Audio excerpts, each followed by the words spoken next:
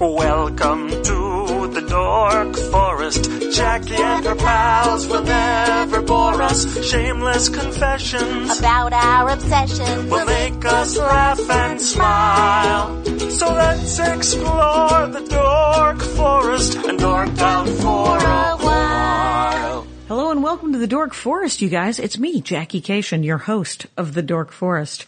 You know the websites, JackieCation.com, DorkForest.com, TheDorkForest.com. There is, Bandcamp. You can go to thedorkforest.bandcamp.com. That's got the premium episodes. Those are the non-free live episodes. Also a storytelling album that I put together. And a bunch of very old Dork Forests from the old Blog Talk days that is also free. So if you want to go take a look over there, you can. And let's do the credits. Mike Rickberg composed and sang that song you just heard, sang it with his wife, Sarah Cohen, and he will sing again at the end to words that he made up to the Mexican hat dance. That's Mike Rickberg. Patrick Brady going to fix this audio. And then Vilmos does my website, JackieCation.com. JackieCation.com not only has a player for the podcast, it also has the Amazon banner if you want to support the show, but you can't donate and you don't want a t-shirt or merch. You can, when you order from Amazon, if you just use the Amazon banner from JackieCation.com on the right side, it's white. It takes you to Amazon. You order like normal, and then the show gets a little bit of a kickback. So that's one way to support the show. Another way to support the show, tell people about it. What the heck? Another way to support the show would be to donate, if you can, to the program. If you want to be a super fan, you can donate $100 a year. If you don't have $100, you can do monthly. I have not made that easy for you, but people are doing it. It's very nice. They are reminded. They're like, oh, well, it's June of 2016. Maybe I'll send another $10. Because if you send $10 a month for 10 months, that's $100. And then I ask that you don't donate on November and December and give to a food bank. Whatever. You'll hear about it in November and December. Other than that, the other way to support the show is to get merch. You can go get a Ranger of the Dork Forest t-shirt or just a Dork Forest t-shirt designed by Brett Chambers from Portland, Oregon with the Dork Forest logo on it and a bunch of other awesome stuff. He outdorked me when he came up with that one, quite honestly. They are union made here in America, so they run big because they're made by Americans. Yeah, I also have some hoodies in. I'm out of XX, so if you were to order XX, that would go on back order and it will be a couple of months, just so you know. But I will have hoodies again, probably in the fall, and you can do a pre-order if you like. You can get CDs and DVDs. Turns out I do stand-up comedy. You can come watch me do stand-up comedy. My schedule's on JackieCation.com. This week I'm going to be in Fort Worth, Texas, doing a little theater called the Amphibian Theater, and it's going to be really cool. I'm really looking forward to it. It's the 10th and 11th, I believe, of June 2016. So if you know anybody in Fort Worth, come on down. And thanks so much. This has gone on for a little bit, so let's get into the show, you guys. Hi, it's Jackie Cation. I'm in my living room in the Van Nuys with a funny stand-up comic and writer of novels. You've written your first novel, Erin Judge? I have, and it's coming out August 9th. Erin Judge, Judge, like Erin, like a girl. Like a girl, and then Judge like a judge. Like a judge. And that's all over Twitter and all that stuff. And it's ErinJudge.com. And it's, when is it coming out? You just said. August 9th. It's called Vow Celibacy. It's about the worst 20 minutes of my life. Just kidding. It's actually a fiction. It's a novel, so it's a fictional novel. It's a fictional made-up story. Made-up story, and it is, how many pages? How many pages do we work with? 300? 300, that's not bad. That's not bad. Some people, it's getting ugly out there, where you're like 600 pages on your first novel, and you're like, someone should have line vetoed the fuck out of this. I read Infinite Jest, and I agree with the first half of the title. It's very long. Right. So your book, Vow Celibacy, coming out, and then you have a stand-up comedy show that everybody keeps tagging me and putting on my website, and then me not remembering because it's at a romance novel store in Santa Monica, which just in Culver opened. City. Yeah. Oh, in Culver City. Yeah. It's called The Ripped Bodice. The Ripped Bodice, which is that old joke about them. Mm-hmm, yeah. Because that's what they're called. Yeah. Bodice rippers. They're taking it back. They're taking back the Take moniker. back the night. It's the N-word for people who read poorly written or sometimes well written. Let's not just make sweeping statements about romance novels, because I enjoy them. I have to give my whole spiel about this bookstore because it is not just a romance bookstore. It is a sister-owned kickstarted feminist romance and erotica only bookstore. And it's the first in the United States. Wow. No wonder they got so much pub, and somebody like different like people in San Francisco, different rangers of the Dork Forest they're like, you read romance novels, we know about you. Good. We're putting it on the Dork Forest Facebook page, putting it on my regular Facebook page and tweeting me it. And I'm like, no, I get it. I got to drive down to Culver City. Well, you're doing the show, right? I am doing the show at the end of July, July 21st. Yeah, day after my birthday. Oh, nice. Mm-hmm. So you can come, and for your birthday, you can get whatever books you want. Oh, that'll be fun. With Grandma's birthday check. Grandma's birthday check. Is that what we get paid in? I don't know. No, I figured that was going to come in the mail. Is Grandma's birthday check.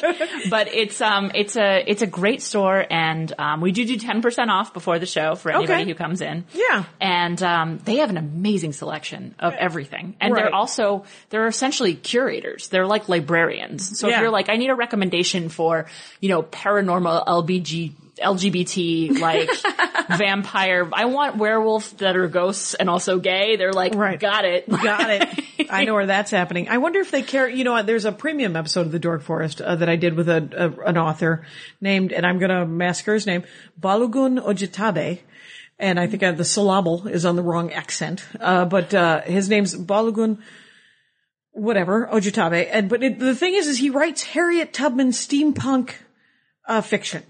Wow. It's fiction about Harriet Tubman after the Civil War with an actual train underneath. It's a steampunk Harriet Tubman. An underground railroad? Yeah, literal underground railroad, and those guys should totally carry it. Yeah. And then I also did a premium episode. Wow, guys, go to Bandcamp, buy these premium episodes for $2. Anyway, so it was with Gail Carriger, who I always thought it was Carriger, but it is not. It is spelled Carriger, but it's pronounced Carriger. And she writes steampunk vampire werewolf mystery novels. Wow. And they're good. They're really good. I once inadvertently said to her out loud, this is better written than it needs to be. And she was very polite and did not stand up and walk away.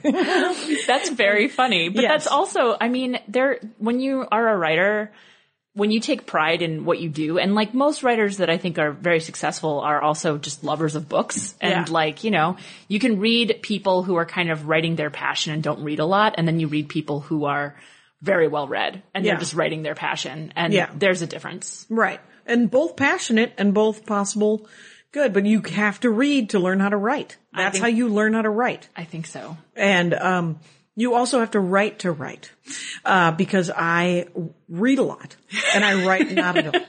I write stand-up comedy and that is all.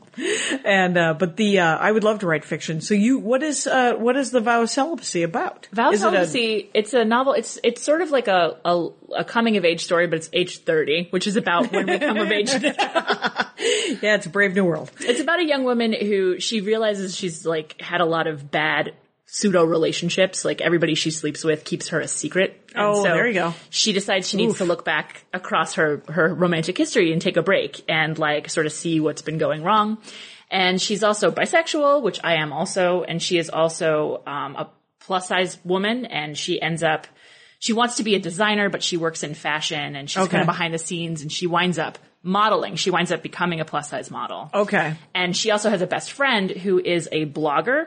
Okay. Very widely read, but anonymous. So they're both trying to figure out how to like come out, but not like in the gay sense, like in the like just be yourself and step out into the world to see. Coming of age. Yeah. So coming of age, but 30. Yeah, but 30. Nice. Yeah. So it's been getting really good reviews, which is really nice and kind of surprising. Right. Well, I mean, it's nice when anyone's paying attention, and then when it's positive, you gotta love that. Yeah. So hooray! Yeah. Congratulations. Thanks. So and the romance bookstore, The Ripped Bodice, will be selling autographed copies. Sure.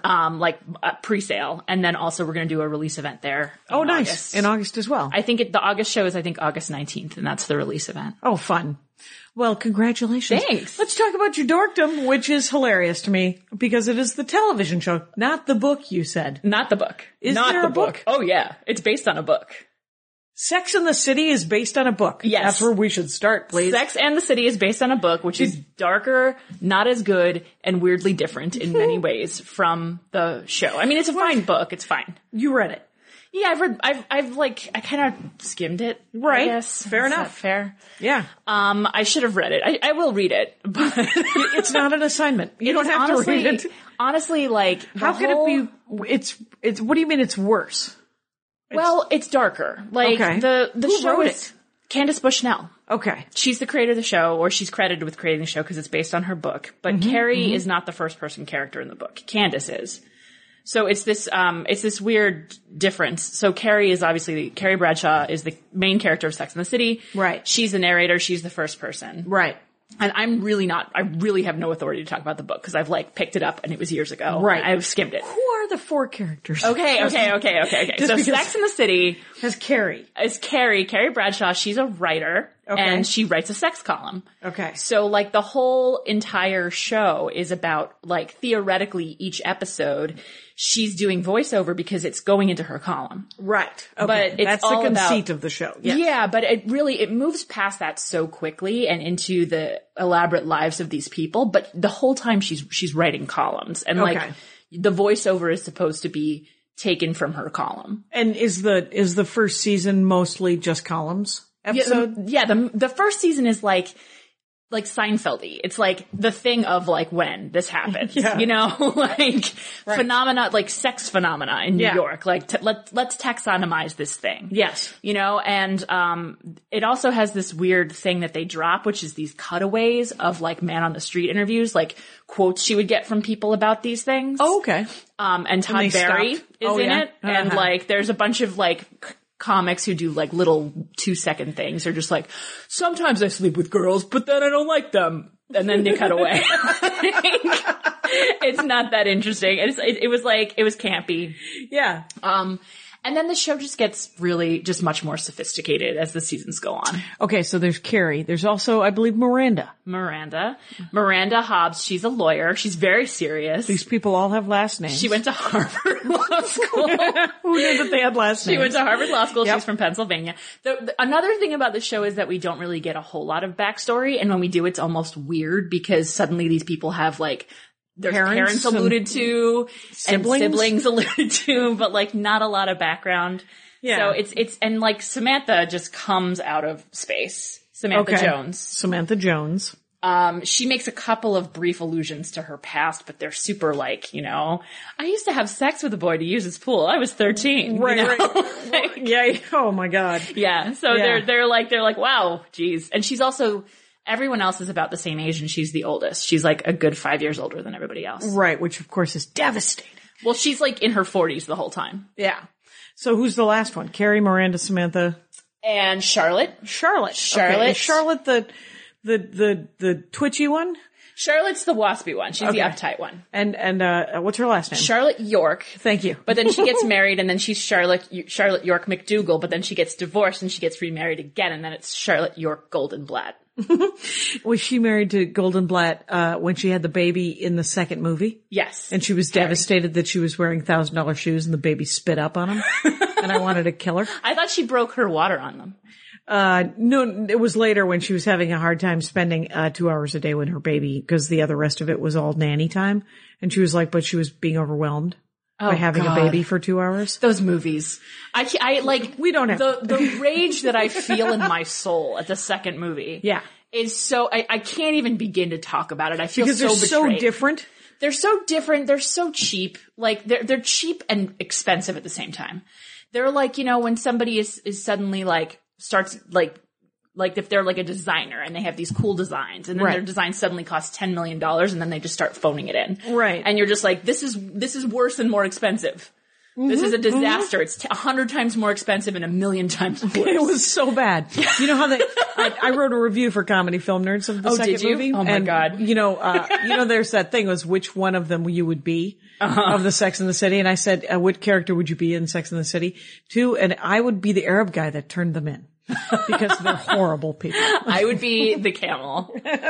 You would want to be a camel out of it? I would just, yeah. No, there was an Arab guy who turned them in for masturbating in public, to pretend to masturbate in public. That would be the character I would be. Okay. I blocked out most of that movie. You've chosen wisely. I feel like also because of the way that it treats like Aiden and Big, which the men are a huge part of Sex and the City. Right. And like those so characters. How does it start though? I mean, is Big in the beginning? Big is in the first episode, and he has the same last line in the first episode that he does in the last episode of the entire show in the finale. Okay. Where she says, "Do you believe in love?" Spoiler alert. Yes. She says, "Do you believe in love?" in the first episode, or "Have you ever been in love?" And he says, "Abso-fucking-lutely," and then drives away. He's such a douchebag. He really is. He is just like. There's a lot of things I love about this show. But one of the things is that the characters don't really share my values. Right. You right. know? They don't even seem to be superhuman. They seem to be, sort of like Seinfeld in the way that their life choices are terrible. And their reactions to things are often not realistic. I think that can be true. If you've seen a smattering of episodes and the movies, you probably don't know the episodes where you really see them be people. I would love to hear about those. Oh my God. Well, that's what I love about the show. Okay. Is like so I never expected to like Sex and the City because I was like, my favorite movie when I was 14 years old was Trainspotting. Okay. Like, I don't like girly stuff. Right. You were gonna be that kid. Trainspotting. All right. It was gonna be, like, you were going to be dark. Gritty. I should get a heroin problem. I'm going to be an artist. You know, like. You're Banksy is what you're telling me. I thought you were going to be Banksy when you were 13. I did. I thought something was going to be, there was going to be dark. So no one was more shocked than you when you liked Sex and the City? No one was more shocked than me when I liked, and I loved it. Right. And I remember, so Sex and the City changed television. There was nothing on television like Sex and the City. It premiered in June of 98, and The Sopranos premiered in January of 99. Okay. And so Sex and the City is really on the front leading edge of like the shift in cable to being quality television. Right. And what we see now, like this sort of single camera, realistic, like the voices are real. It's the way people talk, people swear, people interrupt each other, like all this stuff. No laugh track, the fast moving, the pace of the city, everything is all it's that show. Right. And everybody who was doing it was like, wow, this is so revolutionary. They didn't know if it was going to work, and people just ate it up. Right. So, I think a lot of it is like they came with these sort of campy, flirty, sexy stories, but they had these very talented actors. Right. They had good actors. Yeah. Miranda, she's in Amadeus. Like the movie Amadeus. Yeah. Okay. She's an amazing actor. Right. No, they're all great actors. Yeah, I don't have a problem with any of their acting. I think that it was, but what was it about initially? Like, what were the first episodes? The first episodes were, I'm going to go get laid, and then it's a story. What is the?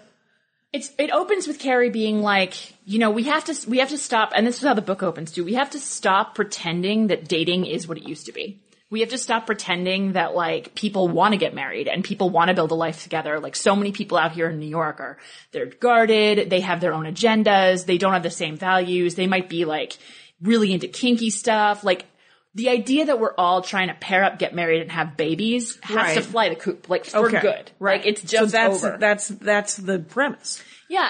And so there's a lot of, we're looking for love. We're looking for relationships, but what does that mean? Right. And I think that that's a valid question. And I think that they're grappling with some stuff. And Charlotte is the one who's like, no, I want to get married and I want to have kids and I want to I want to date a guy with a stable job. And like, that's my dream. And Samantha is like, I'm never getting married ever. I like sex and I have my own career, but they're all friends and they hang out and they talk as friends. And what I love about the show is that they support each other. Mm-hmm. They support each other through a lot. So can I talk about my favorite episode or should I talk about the linear progression of the show?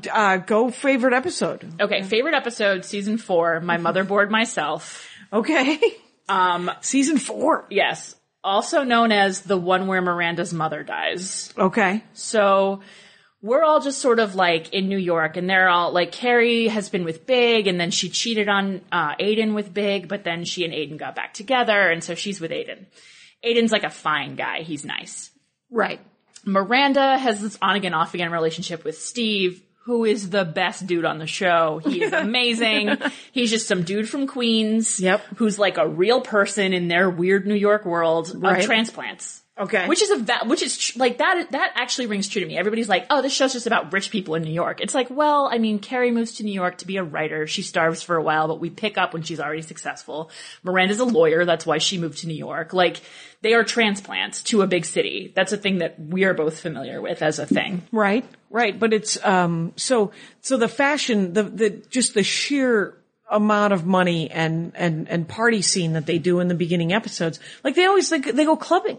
Yes. They go clubbing and they're wearing I had never heard of Jimmy Choo until I saw the episode. But nobody had. Okay. You know, like there was a thing where they were introducing people to a lot of this stuff. Okay. And like the high-end fashion that they were wearing was, it was like, you know, Kanye West might have introduced a lot of people to some brands. Okay. It was similar. Yeah. Like they were doing this. It wasn't like, oh, everybody knows all about this. It was like they were living in that world and they were giving us a glimpse. I mean, Carrie's like, she's a gossipy, like, sex reporter for a paper in New York. She has to do that stuff. So she's out at bars late at night seeing how people are hitting on each other. And drinking and partying and watching the party and writing about it. Yeah. So there's a lot of that. But like once you get to season 4, we're very much into their personal lives. Yeah.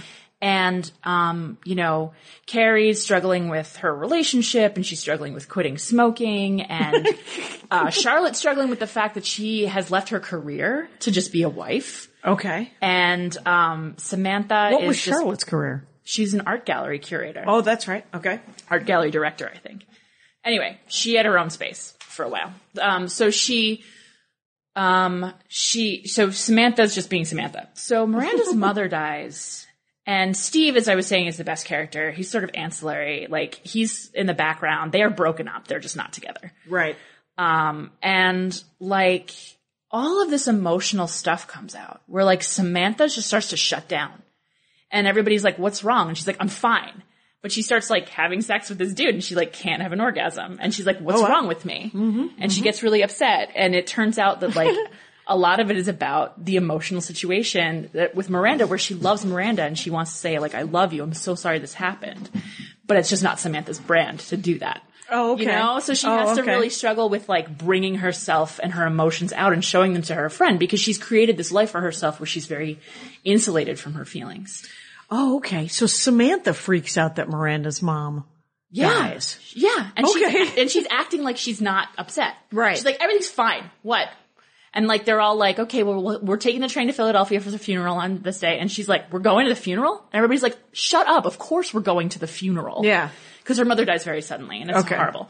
But, and then we see Miranda and like Cynthia Nixon, she can cry. Oh my God. Her emotions in this episode are cause she's always had this contentious relationship with her mother. Mm-hmm. And so her mother's suddenly gone. Yep. And she's like, I feel like she's at sea emotionally and she goes bra shopping. Yeah. She needs a bra in Philadelphia because she didn't bring one. Okay. You know, like she didn't bring a black bra for her black dress. Okay. Because she didn't know she was going to a funeral. Right. So she shows up and she gets into like a fight with the fitting room attendant and she starts to break down crying because she realizes she'll never fight with her mother again. Oh, it's so, and then Carrie is struggling with Aiden wants to help her deal with stuff and in the same episode, Carrie's hard drive fails and she loses all of her work, all of her columns, everything she's ever written that hasn't been published is gone. Right, because no backup. No backup. You know what we learned from that episode? Back it up. Back up your computers, people, right now. And she says in the episode, it's like recurring. People are like, when's the last time you backed up? And she's like, what is this backing up? Suddenly everybody's telling me about backing up. No one told me about this last week. Oh my God, that's hilarious. It is, but it's also, you feel her. Right. You know, like I'm like a writer. Yeah. You're an artist. You're an artistic person. You're a writer as well. Can you like that feeling, her anguish. Yeah. That everything's gone. Everything gone. And then when they recover it, it's like the saddest thing. It's like 3 sentences and a bunch of broken characters. Like it's so sad. Mm-hmm. And like all of the feelings in this episode are so raw and relatable. Okay. And these crises, like the B plot and the A plot relate so well. And then, like, at the funeral, Steve and Aiden show up, too. Like, they don't know that they're coming, but they come from New York to the funeral. Yeah. And, you know, everybody's walking down, And Miranda's sisters are all married and her brother's married and everybody's like kind of clutching each other as they follow the casket out of the church. Yeah.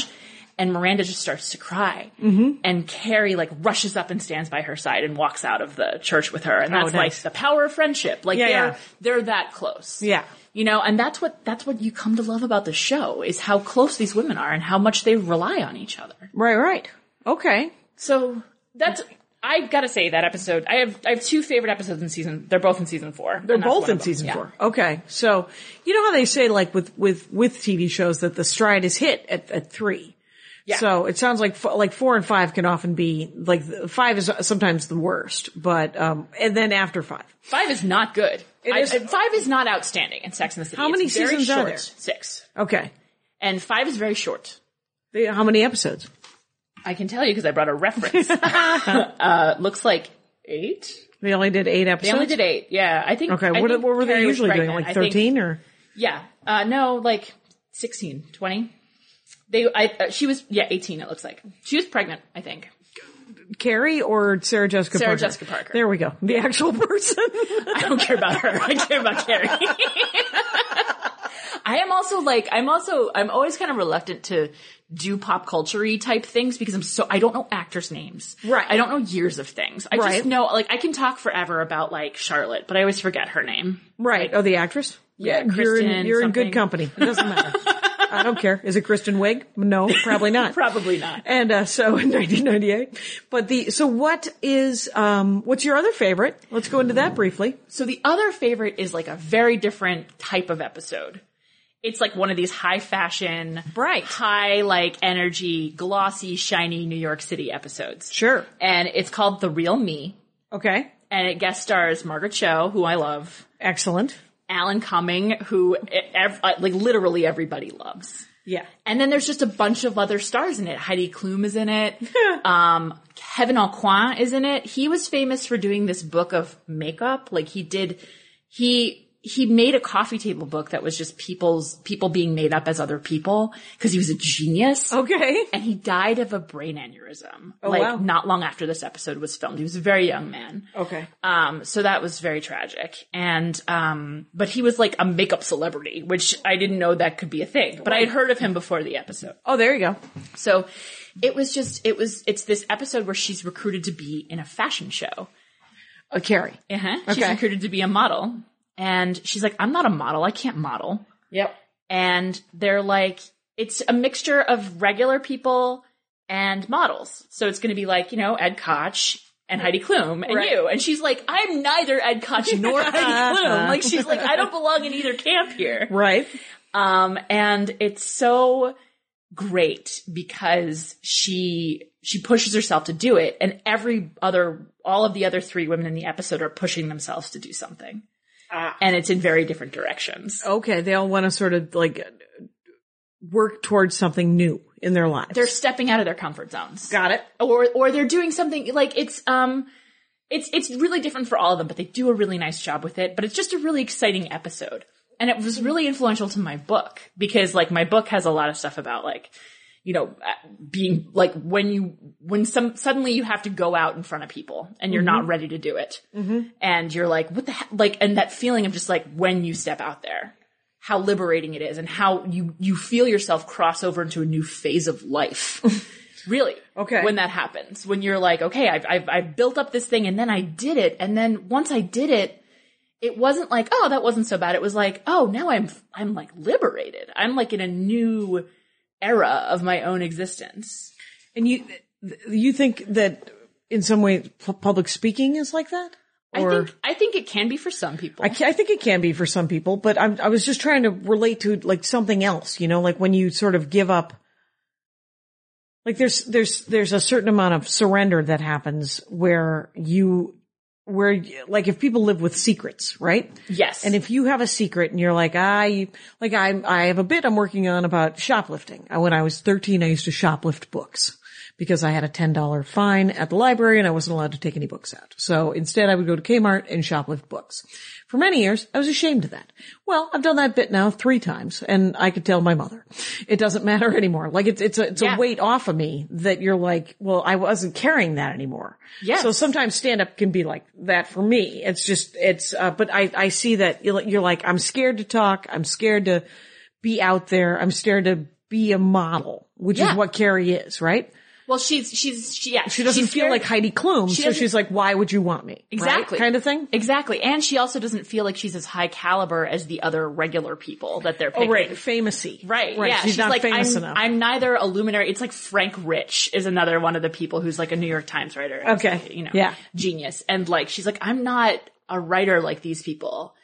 And she's always dealing with like her feeling of herself as being low culture. Okay. That's a theme throughout the show. Oh, really? Yes. Big, the main love interest of the whole show. Right. Big, Mr. Big.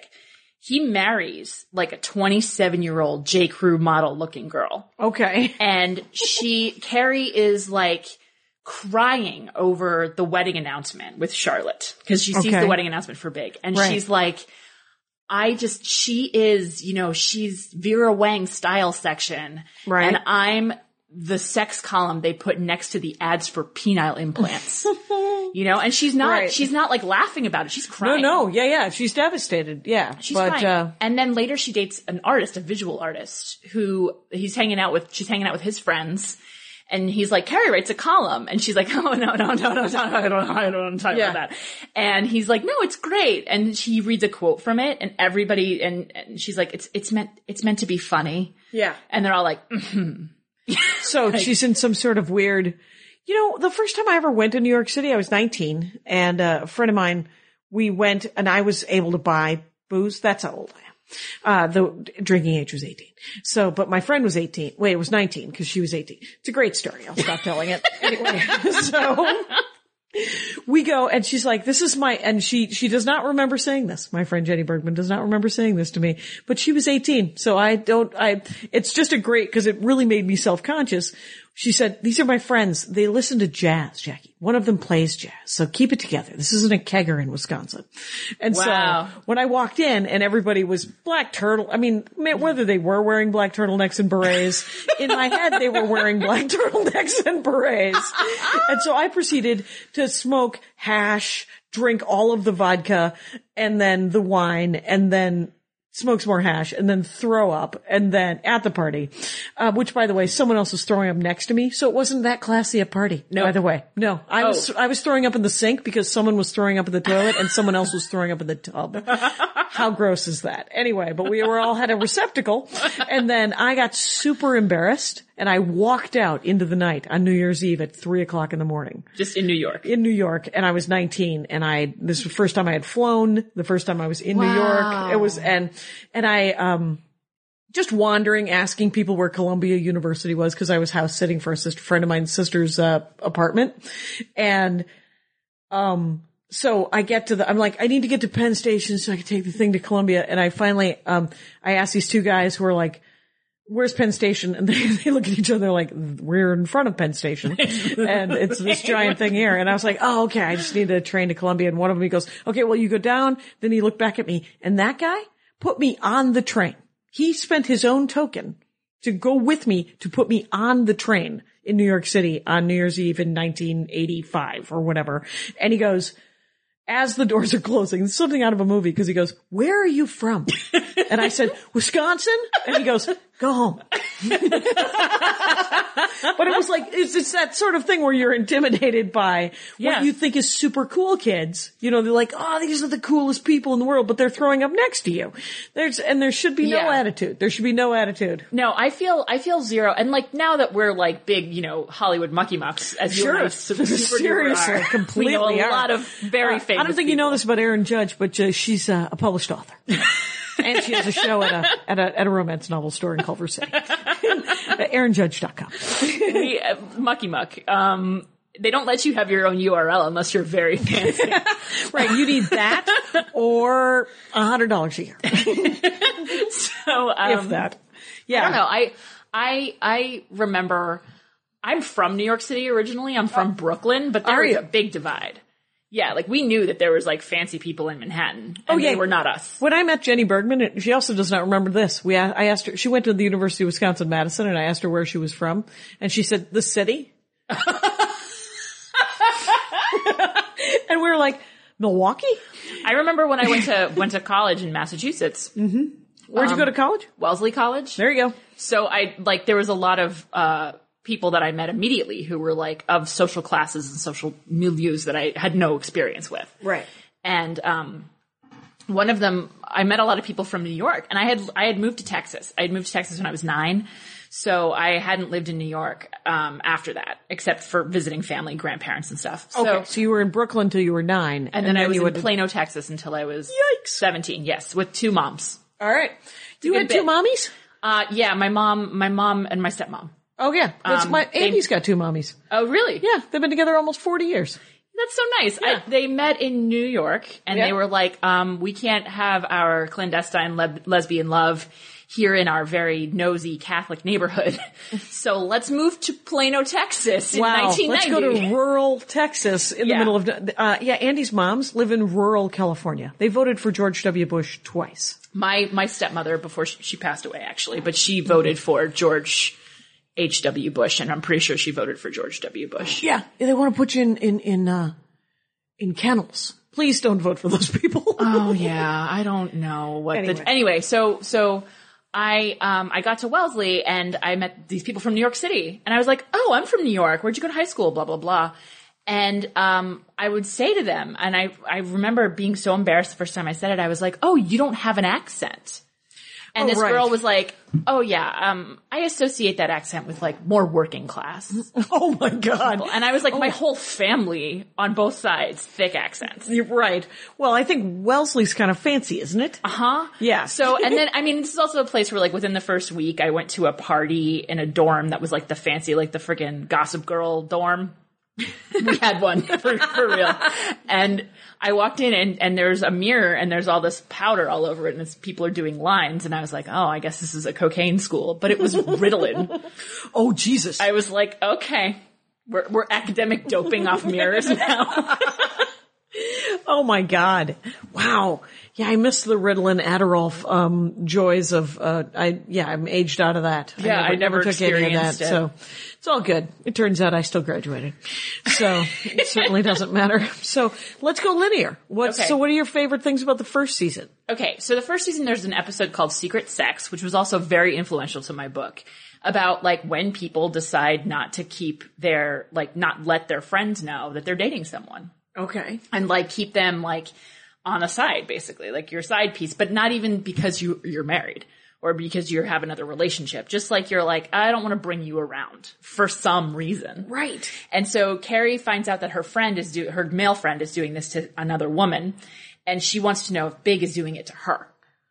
Okay. Because they're going to the same restaurants. So she meets up with this guy who he knows has like a secret girlfriend at the same restaurant Big is bringing her to. Mm-hmm. And she's like, is this the side piece restaurant? Am I at the side piece restaurant?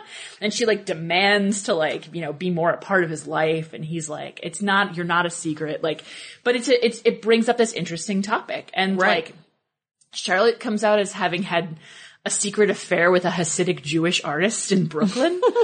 So she cause she's an art curator, and she would go and make love to him in his studio, and it was like the ultimate forbidden thing for him. Yeah. I can't imagine why it would not be. So it was a good episode. Right. And then in season 2, that's when we see Steve. So Steve, oh my God, Steve. Steve is Miranda's boyfriend. Yes, and ultimately husband. And ultimately husband. Okay. So Steve is, introduced, he's a bartender. And season 2. Yes. Okay. And Carrie is so in love with Big, she blows off Miranda one day. They're supposed to meet up. And Miranda's so mad. And she's sitting at the bar where she's supposed to meet Carrie, just drinking beer and just drinking wine and being angry. Right. And Steve's the bartender. Okay. And he's like, talk to me. Yeah. And he's from Queens. He's got an accent. He's from New York. He's a real deal. And she's like, no. And he pushes. And then they end up chatting, and she goes home with him. Or he goes back to her place. And then he's like, so I'll call you. And she's like, no, you won't. She's like, you're not going to call me. You're a bartender. Yeah. We had sex. Goodbye. Yeah. Yes. And he's like, I want to call you. I want to take you out again. And she's like, no, you don't. Men are awful. Yeah. Men are bad people. You're one of them.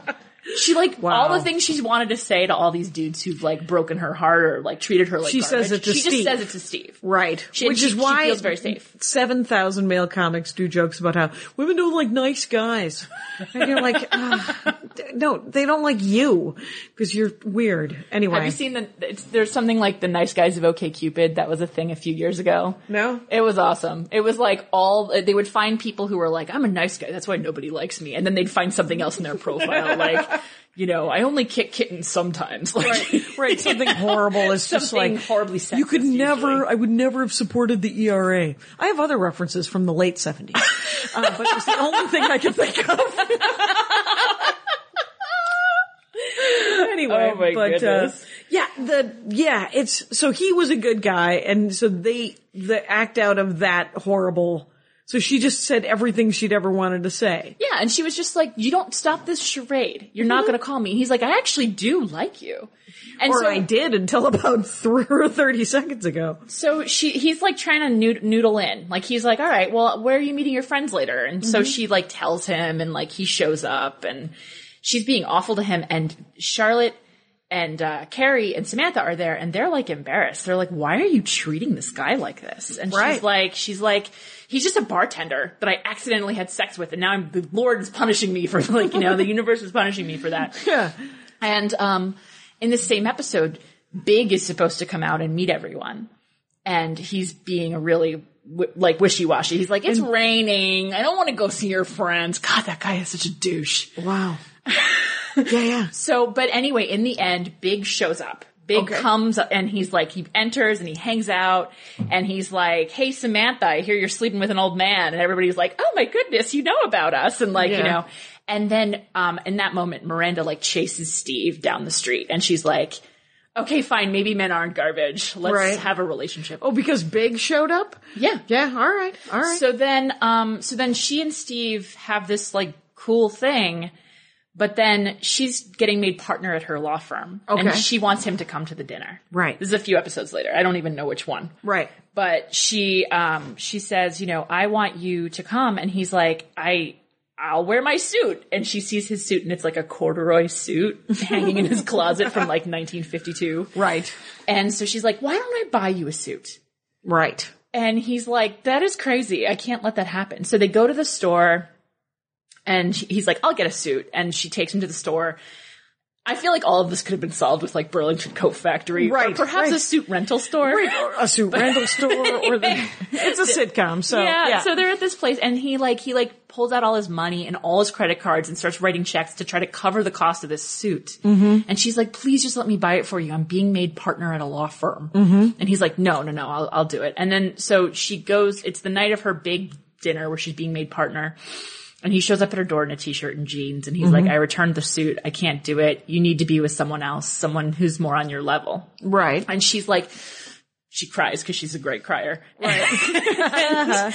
and it's just so good. And then she ends up at the party all alone. Yep. And they show that. And then they have this contentious thing where the next season they meet up again, they sleep together, they're back together, so they kind of go on again, off again, they break up again. Oh God, it's so good. It's so good. It's so good. It's so all right. Good. Well, what about season 3?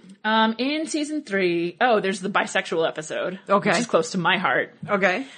Because she starts dating this guy, and he's like, how many relationships? Carrie does. Oh, Carrie. How many relationships have you had?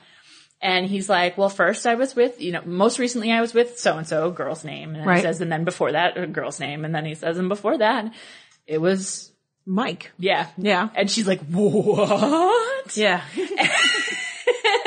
and he's like, and then she's breaking it down with her girls. And she's like, he's a bisexual. And, you know, they're like, you know, one of them's like, oh, deal breaker. And the other one's like, is bisexual even real? Like they have like a very mid or late 90s discussion about the existence of bisexuality. About the existence of it at all. Yeah. It's like, isn't he just gay and waiting to be gay? And she's like, well, he seems into me. Right. So it all seems to be working out now. And so, but then what I love about the episode and what does ring true, two things I love. One is that she ends up in the end playing Spin the Bottle and kissing Alanis Morissette. Oh, there you go. Which was, I mean, like that show is full of beautiful people. Yeah. And I never really appreciated, I think, how stunning Alanis Morissette is until she appears on that show and she just looks like a goddess amongst all these model gorgeous people. But then, the thing that really rang true is like, she gets weirded out by the fact that his friend group is so incestuous. Oh, okay. Which totally, like, that's totally a thing I've experienced straight people being very weirded out by. Where people, some groups that hang out together, everybody fucks each other. Is that what you're talking about? Everybody has been in a relationship. Okay. So there's like, oh yeah, no, like that's Steve. He's my ex and he's with Veronica, who's my current girlfriend's ex. And like, you know, like this whole, that whole thing. And she's trying to keep it all straight. And eventually she's just like, these people are one weird, like, they're just web. One big blob. Yeah. Yeah. Like they're like, we call it the L word web. Have you ever seen that? No. On the show, The L Word. There was a big thing, and I think the first season and throughout, where one person had a web of all the lesbians in Los Angeles and just would draw lines on her wall. Oh, that's hilarious. So it was like her friend group and a few other ancillary people, and basically all the characters in the show were like on the board somewhere. Right, somewhere. Everyone had met someone at some point. Yeah, but no, this is for sex. This is people who've had sex together. Okay. So she just draw lines whenever anybody hooked up or got together, like, to keep the web going. Yeah. So it was like when some people encounter a group of people like that, they're just like, whoa, like you guys all have a past? Right. That's crazy. Right. And you still keep hanging out together. Yes, exactly. I think the step that everyone else makes, it goes, no, I wouldn't hang out with them. After I'd slept with like 3 of those people, I think I would move on. But exactly. Exactly. I'm going to need a new group, new pool of people to choose from. I need a new hobby. That's hilarious. So, that's, there's a great science fiction book that I've recommended 1,000 times on the Dork Forest. Hello, Rangers. Lois McMaster Bujold is a lovely woman, and she is, she has written the Vorkosigan series. And in the Vorkosigan series, one of the first 2 books, there's Cordelia's Honor. And, Cordelia's Honor and Shards of Honor. And Barrier or something. Anyway, but the thing is in there's this huge reveal. Spoiler alert, you guys, except for who cares? And, that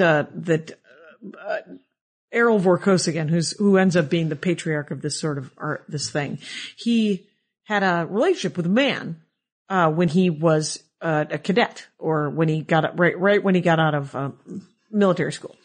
And so, Cordelia's from Beta Colony, which is this very liberal, and hermaphrodites are genetically modified, and now they breed amongst themselves, and you can pick. There's like a third gender? Yeah, there's a third gender. Okay. And then there's, Lois McMaster Bujold does amazing stuff with gender politics, actually. You might really like it. But it's a political scene where they're at this party and someone comes up to Cordelia to essentially try to destroy her marriage by saying, well, he's bisexual. And she doesn't even miss a beat. And she goes, well, yeah, but he's monogamous. And it doesn't matter. Right. Right. So, it was it was a revelation to me. And the thing is I've been hanging out with hippies forever and having sex with whoever was around back in the 80s and 90s. But, the thing is it's so interesting that someone can say something in like Sex and the City, in like something that's pop culture. Yeah. That can resonate so hard to you that you're like, oh my God, you just changed my opinion about an entire race. Or gender or country or whatever. And that's why this kind of stuff is kind of important, I think. Entertainment, the purpose of it, I think, is to create empathy and to give us a glimpse into someone else's fishbowl kind of thing. Yeah. And I think there's also like, there's some stuff that I don't necessarily politically agree with, But when they deal with queer themes, like Samantha dates a woman at one point just because she's Samantha. Right. And my favorite part of that Samantha's episode. available. Right. My favorite part of that episode is like, Carrie's got like big sex news. Like she's been having great sex with someone she doesn't like, which is not common. And so she's like so excited to tell her friends. And then Samantha's like, I'm dating a woman. And she's like, I was supposed to be the one with the news. Right. This is a giant, you're one-upping me. Yeah. You're one-upping my dead. But you know, she takes this, relationship with this woman and they break up for reasons of incompatibility, but it's just unclear that it's about being it's not about the fact that they're both lesbian or that they're both women. Right. It's Samantha's pretty hetero in her cultural orientation. Right. She wants to go out. She doesn't want to stay in. She wants to have sex. She doesn't want to talk. Right. Like she's got all this sort of almost bro-y stuff about her. Right. This lesbian is just like, what about talking? Right. I thought we were talk. Let's connect. And Samantha's like, gross. Right. Let's move in gross. together. Yeah. And she's like, let's have sex and go out. And go out and go to dinner and go to a club and go dancing and do something. Yeah. And talk to people and be in the world. Yeah. And this woman's like, no, we want to stay home. We're going to create our own world right here.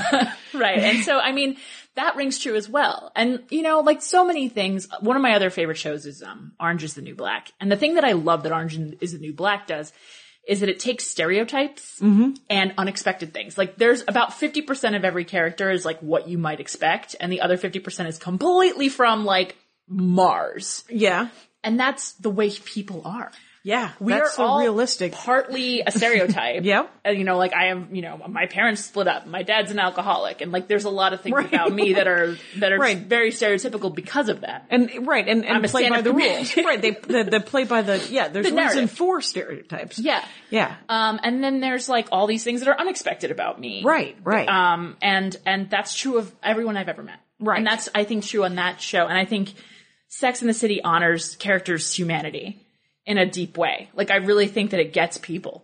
And all the people are and it's super shiny. I mean, I think that's what can put you off because it looks so shiny from afar. It's beautiful. Yeah. It's gorgeous. Beautiful. It's well produced. It's beautifully set. You want to fall in love with New York City? I mean, Woody Allen has nothing on that show. His movies, all other shows and movies that are, New York.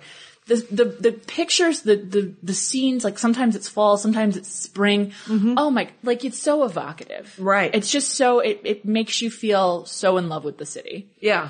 It's really, that's what people say. It's a fifth character. City is the fifth character. Although, I don't know if that, I would say it's more of a setting as a writer. Maybe I'm just not imaginative. Right. Just personifying the city. Right. Did it make you want to get those clothes or do those, or find those bars or drink those drinks? I definitely started drinking Cosmopolitans. Okay. I definitely did. I think everybody did. I was 25 when I was really into the show. Okay. And that's perfect. Yeah. And I went to a women's college and then I started doing stand-up when I was 21, the minute I graduated. And I was suddenly plunged into this world of boys. Boys everywhere. And I hadn't realized how much talking to women and being around women had become such an important part of myself. Because, in high school, my favorite movie was Trainspotting. Right. So there were boys there. I was boy cultured, you know, up until that point. And then I think because I was so immersed in stand-up and every time I was out at clubs, I was just hanging out with dudes, that it was very comforting to me to watch a show about women talking. Yeah. Really. I really think that that's why that was the time when I was hitting open mics and I was doing all this crazy stuff. And, I was on stage every night for a month and, I needed women's voices. Right. Because open mics are predominantly dudes and there's more women now than there were, but it's almost all guys. So, yeah, and I was in Boston. And you want to fit in and you want to just hang out and you want to make sure that you get sets. Yeah. So to get up on stage, you have to hang out. And to hang out, you got to meet because that guy's going to show up late. The guy that books the weird one-nighter out of town. Yeah. Or the conversation that leads to the weird one-nighter out of town. And you're like, shit, I left early because I couldn't stand listening to one more fucking fisting joke. Yeah. And you're like, fine, tell another fisting joke. And no, I'll sit here and drink, Amstel Light while you tell fisting jokes until 2 a.m. By God, let it not be said that there aren't funny ones. spots. But it's not easy. It isn't easy, and you have to go through a lot of lemons to get to lemonade. And it was just, even the people that I loved were boys. Yeah. There were a couple of women around, but it was mostly boys. And I just craved women's voices. And I listened to male voices every night, the time. Do you read any comic books? No, I've read some graphic novels. Well, there's it's a comic that I collect, but it's like Orange is the New Black. Yeah. Thank you. It's like the TV with the moving pictures, but it's in a book. It's called Bitch Planet, and it's essentially about a dystopian future where you mouth off, you get sent to a planet which is all women, which is a prison, and then there's a Hunger Games kind of thing. And so it's pretty awesome. It is enormously dark. But Bitch Planet, I believe that at least the first one is collected, maybe the second. So, and it's Kelly DeConnick, who is a great author. And I've never wanted a tattoo, but they tattoo all the women who go to Bitch Planet with an NC for non-compliant. And now people are fucking getting non-compliant tattoos. Oh my God. She shows them in the back pages, like the letters column, but like women are getting them on the back of their neck. And, seems pretty gutsy. On their ankle. But they're doing it because it's just usually like typewriter letters, NC, whatever that font is. Yeah. And, Courier New. Probably. And, so what they've done is that they've made them black and chunky, and then they've worked in other, designs into the NC, like Wonder Woman colors. Oh, wow. Or Black Widow, the Black Widow. Yeah. And I've never wanted a tattoo more in my life. That's amazing. Like to be branded with like bad woman. Like who doesn't want to line up for that exactly. one? Let's all, Andy wants one, my husband. He's like, that's cultural appropriation. He's okay with that. He's like, you can take him to town. He'll put his white dreads on and head the fuck out. Oh my God. So, let's remind people, I am talking to Erin Judge. That's me. You have a book coming out in August called Vow of Celibacy. Will be available on Amazon. There'll also be a book signing and event on August 19th. Yeah. At the Ripped Bodice. Ripped Bodice, romantic, and then the name of that show is Romantic Comedy. Yes, and it's romcomshow.tumblr.com. So every month's lineup and date is posted there. And the delightful Baron Vaughn's going to be on the next episode, the next show, June 16th. Okay. Yep. So, other than that, what would you leave? I think we've told people that what made the last seasons bad?